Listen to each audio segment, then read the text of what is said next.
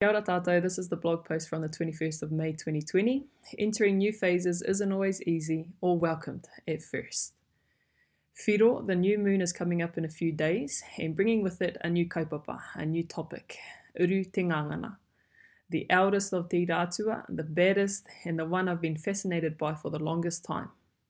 There's something about this guy, I don't really know what it is. Maybe it's that I don't know too much about him, or that he's the tuakana, the mātāmua, and that has some kind of imprint on how we behave and how we act. I don't know, but he just piques my interest.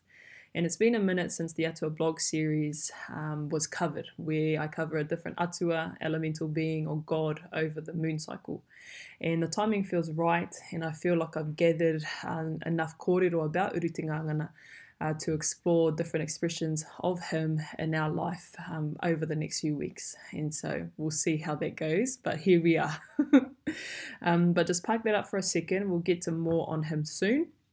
But first, let me just give a quick, give some context to today's post. I've been feeling down over the past week. Surprised, shocked, disheartened, all those different feels since learning of how many people can't see the forest for the trees. How many people don't see how interconnected each of us are to each other. How our communities function as an ecosystem like the ngahere, like the forest, where the different elements contribute to and create the conditions for that environment to thrive and flourish. The benefit of diversity is demonstrated in the taiao, in the natural environment, and since we descend from the taiao and are the culmination of those elements and functions, it would serve us well to align individual behaviours for the collective benefit, to embody whakapapa in action. And there's abundance of examples in our kōrero, in our karakia, incantations, chants, pūrākau, stories, whakatauki, whakatauaki, proverbs, and all the rest that encourage collaboration, collective contribution, that embody and express seeing the forest for the trees. But isn't the ngahere Tāne's domain? Tāne, the atua or the god of the forest and the pursuit of knowledge? Why are you talking about Uru Te Ngangana? Valid questions, and I asked myself these as I was writing. But just look at it like this. The forest is the analogy, but how we enter into or out of that space is Uru Te Ngangana's realm. Uru can be translated to mean to enter, and it's the current we'll be vibing with as we flow along on this journey. And even if we use the moana or the ocean as our analogy and ecosystem, Uru Te Ngangana's function and expression is still underpinning the kaupapa of this kōrero. Because we're embodying Uru Te Ngangana constantly. We're entering into or out of something or somewhere, physically, emotionally, creatively, mentally, spiritually, intellectually, socially, every other li, all the time. The more we learn and unlearn about ourselves, we're challenged to enter into a deeper, more extensive understanding of who we are, who we're not, our place in the world, why we're here, etc. And of course, the more we learn about others and how they see the world, we're challenged in a similar way. We're challenged to enter into deeper parts of the ngahere that have always been there, but just not obvious to us or made aware to us initially. So entering new phases isn't always easy or welcomed, but nevertheless necessary to learn more about ourselves and the world around us. And sometimes what we learn may be shocking or not what we had at first expected, but it's always been there, even if we couldn't see it at first. And we can't fix a problem we don't know exists. We can't heal a wound we won't acknowledge. And when we expose it and bring it out into the light, that's when we effect the greatest change.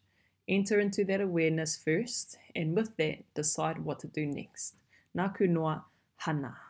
And just have a few footnotes here that seeing the forest for the trees is a kiwaha by John Haywood, I think from the 1500s. And another side note is to check out Evergreen by Yeba, and the cover just recently done by Jaden Randall because it is on point, and that's one of the lines in that waiata as well. But enjoyed this trying to make sense of how I was feeling and thinking with what happened last week about a post and people's responses to it. I didn't realize how much it affected me until a few days ago. And so, and I had been thinking, or I'm kind of always thinking about Uritingangana and his role as the Mātāmua, as the eldest of the Atua, and what that means in terms of how we behave. And so entering into these different understandings, and what I find with social media is that it's such an awesome case study. You know, people feel like they have the authority to share their opinions, which is cool, or can be quite cool. It gives people this platform where they can share their whakaaro, and even if we don't like what we see, it's like they were always thinking that. And if we never had this platform where they felt they could share it, we wouldn't know that that's what they were thinking, even though it's always been there. So I think hopefully that makes sense. But there's a line: entering new phases isn't always easy or welcome, but necessary to learn more about ourselves and the world around us. Sometimes what we learn may be shocking or not what we expected, but it's always been there, even if we couldn't see it at first. And just in the line above it, we're challenged to enter into deeper parts of the ngahere that have always been there, but just not obvious or made aware to us initially. And so with the example of social media, how it provides that platform for people to share their whakaaro, I think, you know, sometimes what we see is quite shocking and is disheartening, or can get us feeling a type of way. But even if there wasn't that platform for people to share that and to bring it into the light, they would still be thinking that, but it would just be in the shadows, or it would just be private thoughts that they haven't shared with others, if that makes sense.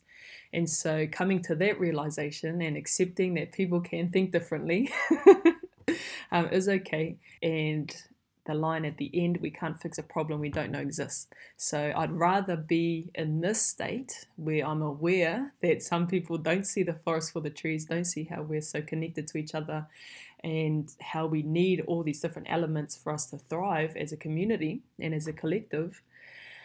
You can't fix a problem you don't know exists.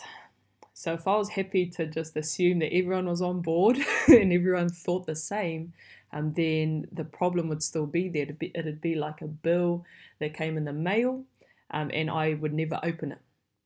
The problem would still be there. I'd still have to pay the thing, but ignoring it or pretending it doesn't exist, or being ignorant to the fact that it exists, means that we can't put things in place to try and heal that wound or fix that problem. And so hopefully that makes sense. But that's kind of where I was getting to, that it's attributed to Uritingangana. He's the eldest, the baddest. And I don't mean that in like a negative way. I'm just like, yeah, he's dope. Should probably take that out. But considering his role as the tuakana, and how entering into new understandings or new levels of awareness is crucial to us affecting any kind of change. So feeling quite good and quite safe moving into and out of spaces, knowing that Uritingangana is in charge of that domain, if that makes sense. So I really enjoyed this. It's been a long time coming. I've wanted to write about Uritingangana for a while, and I've collected different things, as I mentioned through the post. Collected different pieces of kōrero about him, and so really excited to see how this month, or how this moon cycle is going to progress. So yeah, hope you enjoyed that one. Share your whakaaro, please. Be keen to hear what you reckon, and I'll catch up with you on the next one. Hei kōna.